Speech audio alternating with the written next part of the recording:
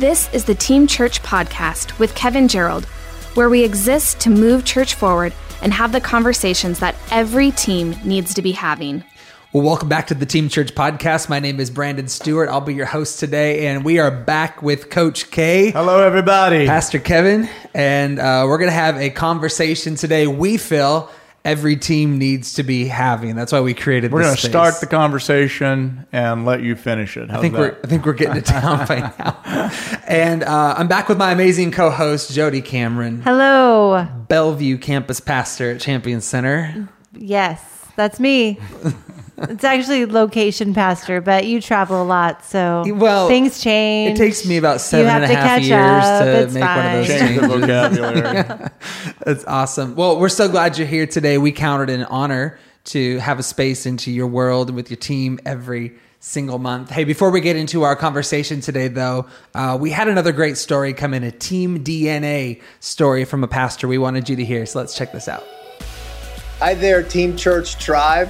Pastor Kirk Bowman from the Rock Church in Asheville, North Carolina. The question, what moves church forward for you, I think is a great one. And my first thought was this idea. It's so important to listen to the stakeholders, to the owners, to your team when you're moving forward.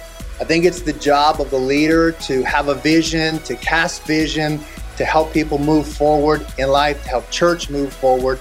But I would think listening to your team about implementation, about different nuance is so important. Some people we don't want to listen to at all. But our team, those that are closest to us, those that own it with us the most, those are the guys we want to listen to the best. In my early years, I probably cast a vision and then told them how we should do the vision. But now I think I've learned to listen a whole lot more. I think if you want to be a great leader and you want to move your church forward, you want to listen a whole lot more than you talk after you've cast the vision. I've heard it said, if you're not listening to the people around you, pretty soon you're not going to have anybody with anything to say around you. So let me encourage you as a leader, lean in and really listen to the heart of your team.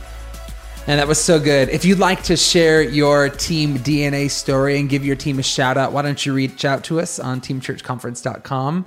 Contact us. We'd love to hear your story, and we'd love to celebrate what God is doing in the life of your team. So today we're back and we're talking about the Team Church Code. We released this at Team Church Conference this year. Heard so much good feedback on it, by the way. Absolutely. We just wanted to give some language to who we are as a tribe, and maybe more importantly, share some DNA statements that teams everywhere could adopt as their own. Right. So this is available for you, by the way, on the About page at teamchurchconference.com. I would encourage you to head on if you want to see the code written out in its entirety. And we're midway through. We're talking through each point of the code, and I think we're just going to dive right in today. Yeah, the one we want to start with today is we abandon smallness. Ooh, I love that. So this means we fight to live big on the inside, losing our lives in our shared vision, and generous spirits fuel our service. So, I mean, we hear generosity in this statement. We hear selflessness in this statement. We hear living big on the inside in this statement. So, I mean, I love this point. This is what I feel like successful teams do when they put the interests of the team above themselves. So what does abandoning smallness mean to you, Pastor? Well, first of all, let's add the word internal smallness, just to make sure everybody's realizing in our minds and in our hearts, and things like our immediate response on the inside, our attitude, how stuff lands within us. We can either go small or go big.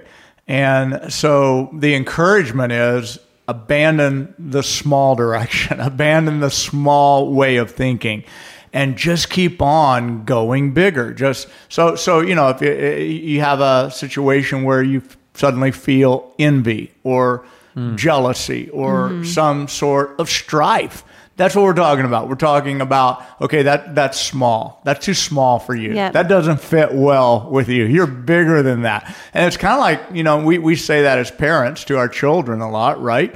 They're bothered by something, or, a teacher did something, or, hey, buddy, it's okay. You know what are we doing? We're saying, go bigger. Yeah. You can get bigger than that. So elevating it to where we are in our teams, it would be things like passing up opportunities that we have to contribute because we're not wanting to put ourselves out there. We're wanting to play it safe. We're afraid that what we say might be rejected. Somebody might think that it's silly. So I think a lot of times people hold back an opportunity to contribute at a team table. And I would just say, abandon that. Like, work on that. Like do everything you can to gather the courage to let yourself start speaking up with those ideas that are in you. Because if you're not careful, what'll happen is you'll end up saying things like, I never get a chance to say anything, and I never get a chance to. You go full circle on whatever it is that holds you hostage, and eventually you end up blaming other people. And True. so I would just say there's smallness in us that we can just be honest enough and self-identify, be self-aware, and push ourselves out there. Don't play it safe. Do what I call risk exposure, and just get out there. And it can be, another thing could be assuming the worst about people.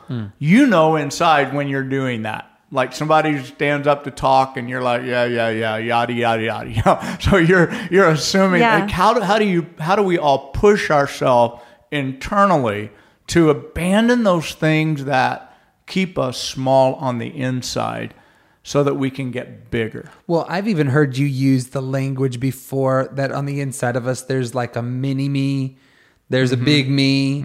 I'm even thinking about just the years of being on team with you. You as my pastor, you have confronted me, you've challenged me, and in those moments, mini me can speak up, or big me can speak up. Yep. And I think you're just trying to raise awareness. It's a constant choice. Absolutely. And I think even with, things like, for me, confessing my own small challenges would be that I know a lot of times we can get caught up in I know in social media right now, there's those other churches that are doing all those big things.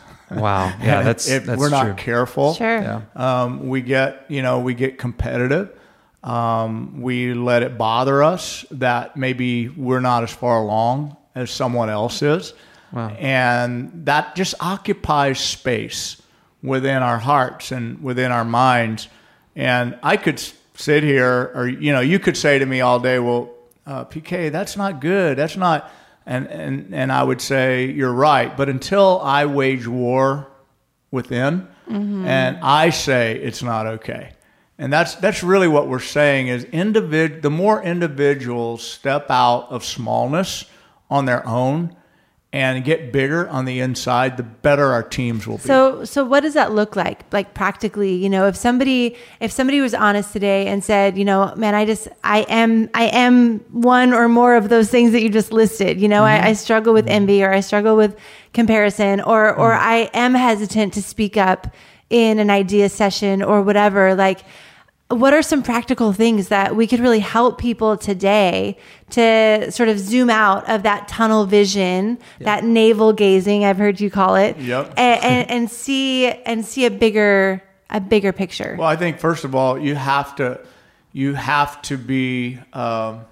You mentioned that if a person says, "Yeah, I am," don't justify it anymore. Like, don't justify your smallness. So maybe be aware of it. Well, but then don't justify it. And then don't justify Yeah. it. If you're sitting here and you're saying, yeah, but what do everybody's that way. Well, you're justifying it. And I would just say that's the default. That's the thing that's going to keep you small. If you'll say, no, it really is a thing that I don't want to be anymore. Now, sure, there's people that are that way, but not everybody is that way. There are people who are bigger than that. And if you'll put your eyes on that and say, I want to get bigger on the inside. I want to get past that thing that holds me back, where I'm seeing the worst in people, or I'm slow to celebrating the wins in other people. I'm worried all the time about, my territory, my deal, you're going to take that from me. If those things are in you, that's where you want to not justify staying like you are. Yep. And just pounce on your smallness and work on your smallness. And that's the beginning of, I think, getting bigger on the inside. A thought that's coming to me right now as I'm hearing you talk about this is when we as team members live big, we let our pastors lead big. Mm-hmm. In other words, so good. You can come to us with good. a big ask, with a big request or a big challenge because you have big spirited people around you. It doesn't mean we have all the answers. It doesn't mean it's not going to be a lot of hard work. It doesn't mean we aren't going to have to figure out how to do it. Yep. But I think, would you agree with this? We give you permission. Totally. Like if a pastor or a leader has to get so calculated going into every conversation with his team that he's worried about, he's tiptoeing around on eggshells, then that's a problem within the strength of that team, that until that's addressed, the team is going to stay small. And because pastor's being forced to couch all of his conversation in a way that he thinks you can swallow it or you can receive it, and rather than just having honest, straightforward, hey, this isn't working out, and I don't think in the role you're in, it's a good fit for you. If you can't have those really honest, open conversations without fear of someone going, shrinking and going internal and like, I feel like I'm a failure. And if a pastor or a leader has to continue to do that, then he's coddling to the smallness within individuals. And so when we go big, we give permission. That's a great way to say it, Brandon. I mean, we give permission to the organization, to the whole team, to the leader. I love it when, you're on an athletic field and loving sports like I do. A lot of people play hurt, and a lot of players play hurt. That's and true. They're stars That's because true. they play hurt. Yep. They'll get tackled, and it'll hurt, but you see them bounce up. And in a football, of course, I'm talking about you're not supposed to tackle in basketball or baseball, but on a football field, you bounce back up, and that dynamic is your contribution in the moment to say, don't put your eyes on me, like don't get focused on me. I don't want to be the center of this. Right. I'll figure this out. I'm even hurt, in the process, but that's going big. It's going big. I have a feeling you have a lot to say about this. I do. Yeah. Coming up. Okay.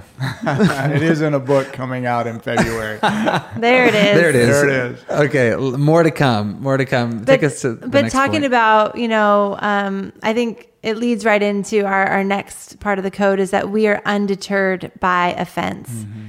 That we go to the table of truth often, refusing to allow personal disagreement to become team division. Oh, so good. So we've sort of adopted this word unoffendable. How can we become unoffendable as team members? How can we become maybe offense proof as a team? What does it look like, to become offense proof?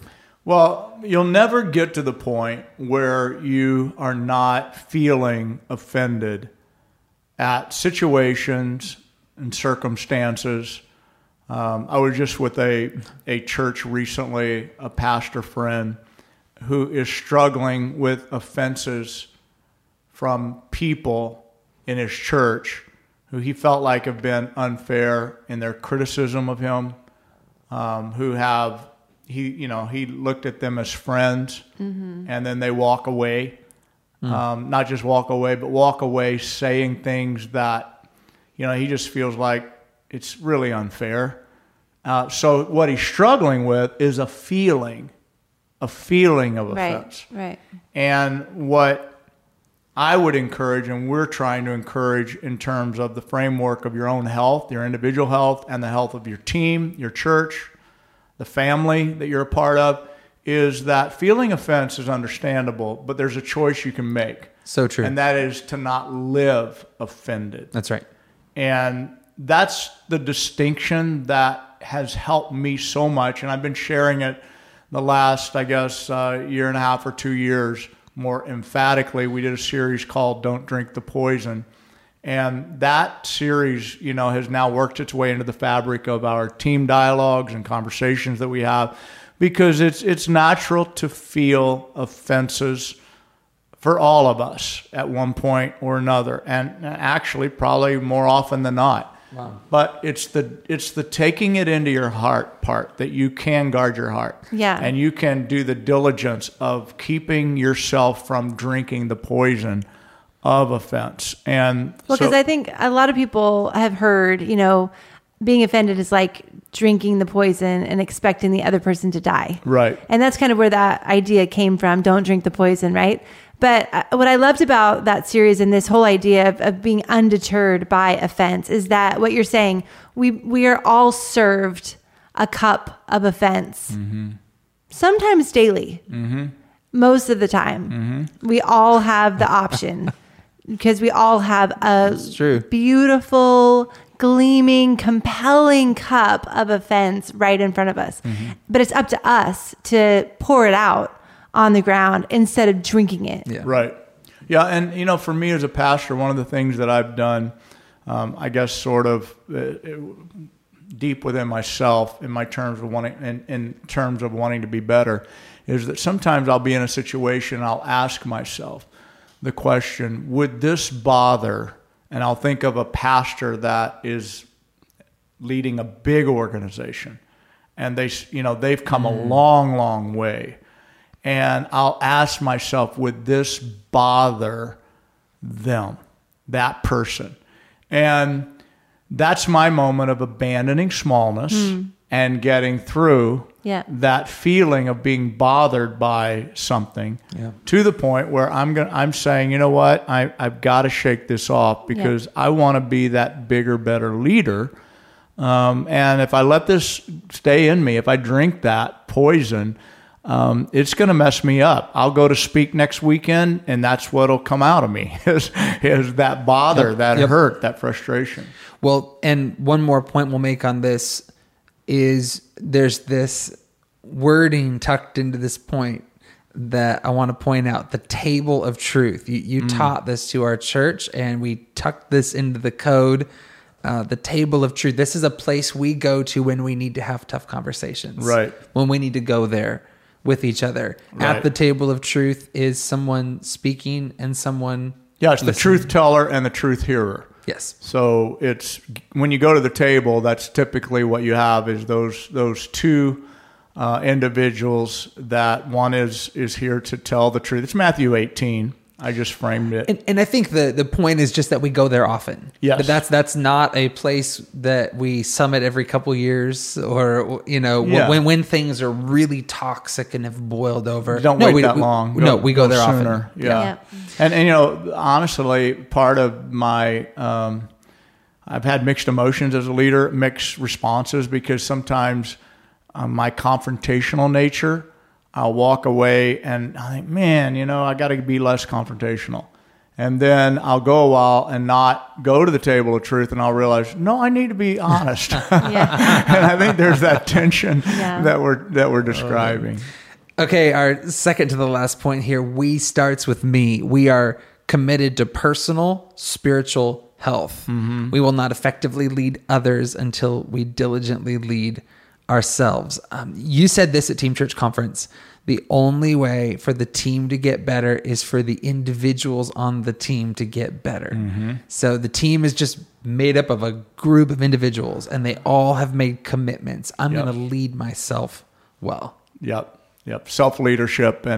And I would just encourage every member of a team to understand this principle, that the team cannot be better than the individuals who are part of it.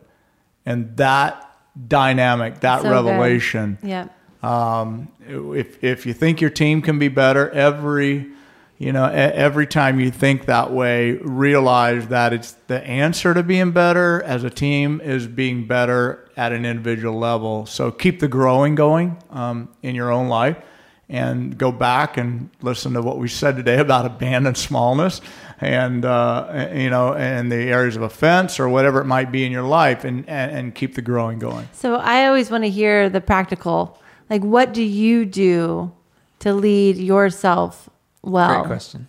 Yeah, I do what I guess I'm no different than other people. So for me, self-governing is not justifying what I would call those things inside of me that need to not be there for me to move forward. And that looks like something. I'm trying to give you a good, quick example. Well, you've talked about rhythms a lot that I feel like could be a really practical, direction for people. Even, I mean, it's a self-governing thing to live your life even in rhythms. Right. So for me, I wake up in the morning, and for me, taking care of me is a really, really high priority. So I wake up and try to be honest about this, that I can only serve you well if I have something to offer you.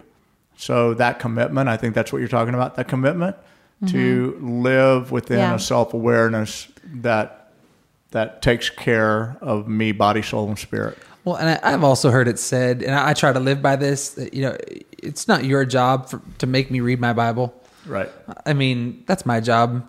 And it's not your job to make sure, I'm working out or that my car's clean or talking to God. Yeah, absolutely. Yep. And so a lot of our conversations are on church things. We don't talk about that a lot actually, because I actually just own it. Like, it's mine. The fruit of my life at some point is going to come out of that. Yep. So make a tree good. Yeah. So for me, I have to get the right stuff going into me on a constant basis. So I listen to podcasts a lot. I listen to music and worship a lot. And I think my mind is no better than anybody else's mind. Probably not as good as a lot of people's minds. My mind can dip. It can go places I don't want it to go. And it's only by the consistent, taking care of me, regulating me, putting the right stuff in on just a constant habitual basis that keeps me on track. Our last point to land the plane here on the code is we move church forward. We are bought with blood and baptized by fire.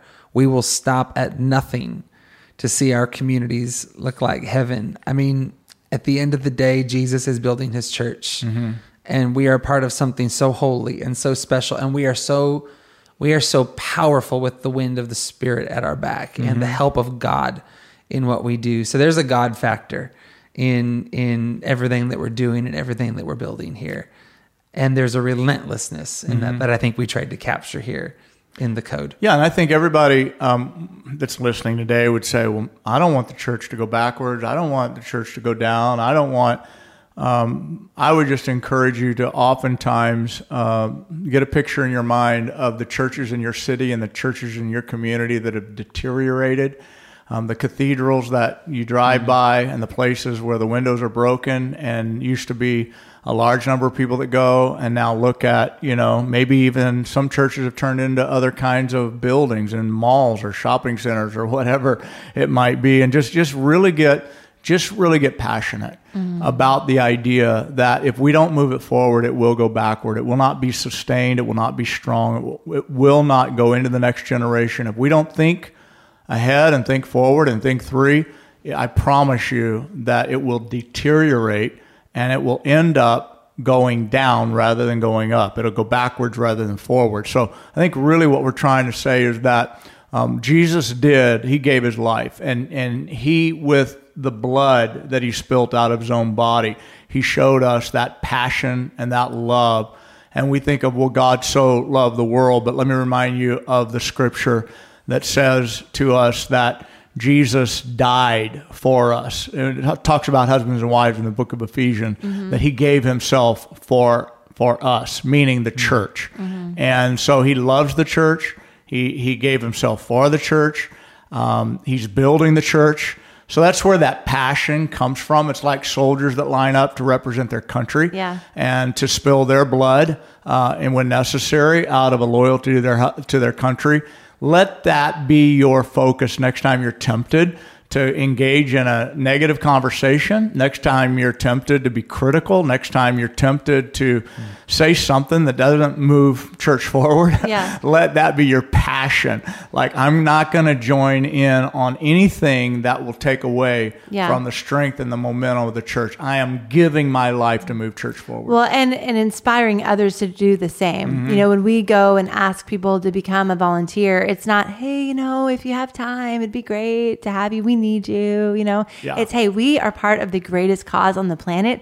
We all get to be a part of this. We want you to join the journey with us. Let me say one more thing about that, because football season started here last couple of weeks, and of course we're in Seahawk country, and we love the Seattle Seahawks. But it's amazing to me how outspoken people will be and passionate they will be. Like, they don't care what you think. No, I'm a Seahawk fan. You like the Patriots? But it's amazing then how reserved we get when it's time to step up for our church. True. And those are the kind of things that sometimes land in my mind, and I'm like, why? Like, why are so many people negotiating with those, like you said, Jody, the conversation to let it spill over to people? Hey, this is my church. I love my church, and I'm not going to be in the gray on it. I'm gonna be all in when it comes to church. Like, just to comment, tell friends, tell people that are less committed, rather than saying, well, I don't want to hurt their feelings. You don't do that with football. Why do it? You know, why do it? Why do we get reluctant when it comes to champion the church? So I'm getting a little passionate here, but I would just like to persuade or encourage somebody who today is not showing that kind of passion to just realize that the only way we're going to move church forward is if we have a passion to move church forward and champion the church. You're preaching on a Tuesday morning here. I love it. And I'm so glad that we have this code now that lives in our tribe. We're not leaving this thing. It's going to stay in the mix. And I hope for every leader, every pastor watching this today, listening to this today, use this code, make it your own. Let these statements find their way into the team. You can find the code on our website, and we would just count it an honor to share that DNA with you. We are God's church. We are on the same team, and we believe in you so deeply. So I hope this conversation has helped today. In fact, we'd love if you would take this conversation now and continue it with your team. Get some time on the schedule. Have the necessary conversation. Go there with your team. We believe we'll all be better. Also, hit the subscribe button however you're watching or listening to this today. Plan to join us every month, first Tuesday of the month, when we release a new episode. Also, plan to join us at an upcoming Team Church event. We'd love to have you in the mix. Until then, let's move church forward together. We love you, Team Church. God bless you. This has been the Team Church Podcast with Kevin Gerald. For more information on conferences and events, check out teamchurchconference.com.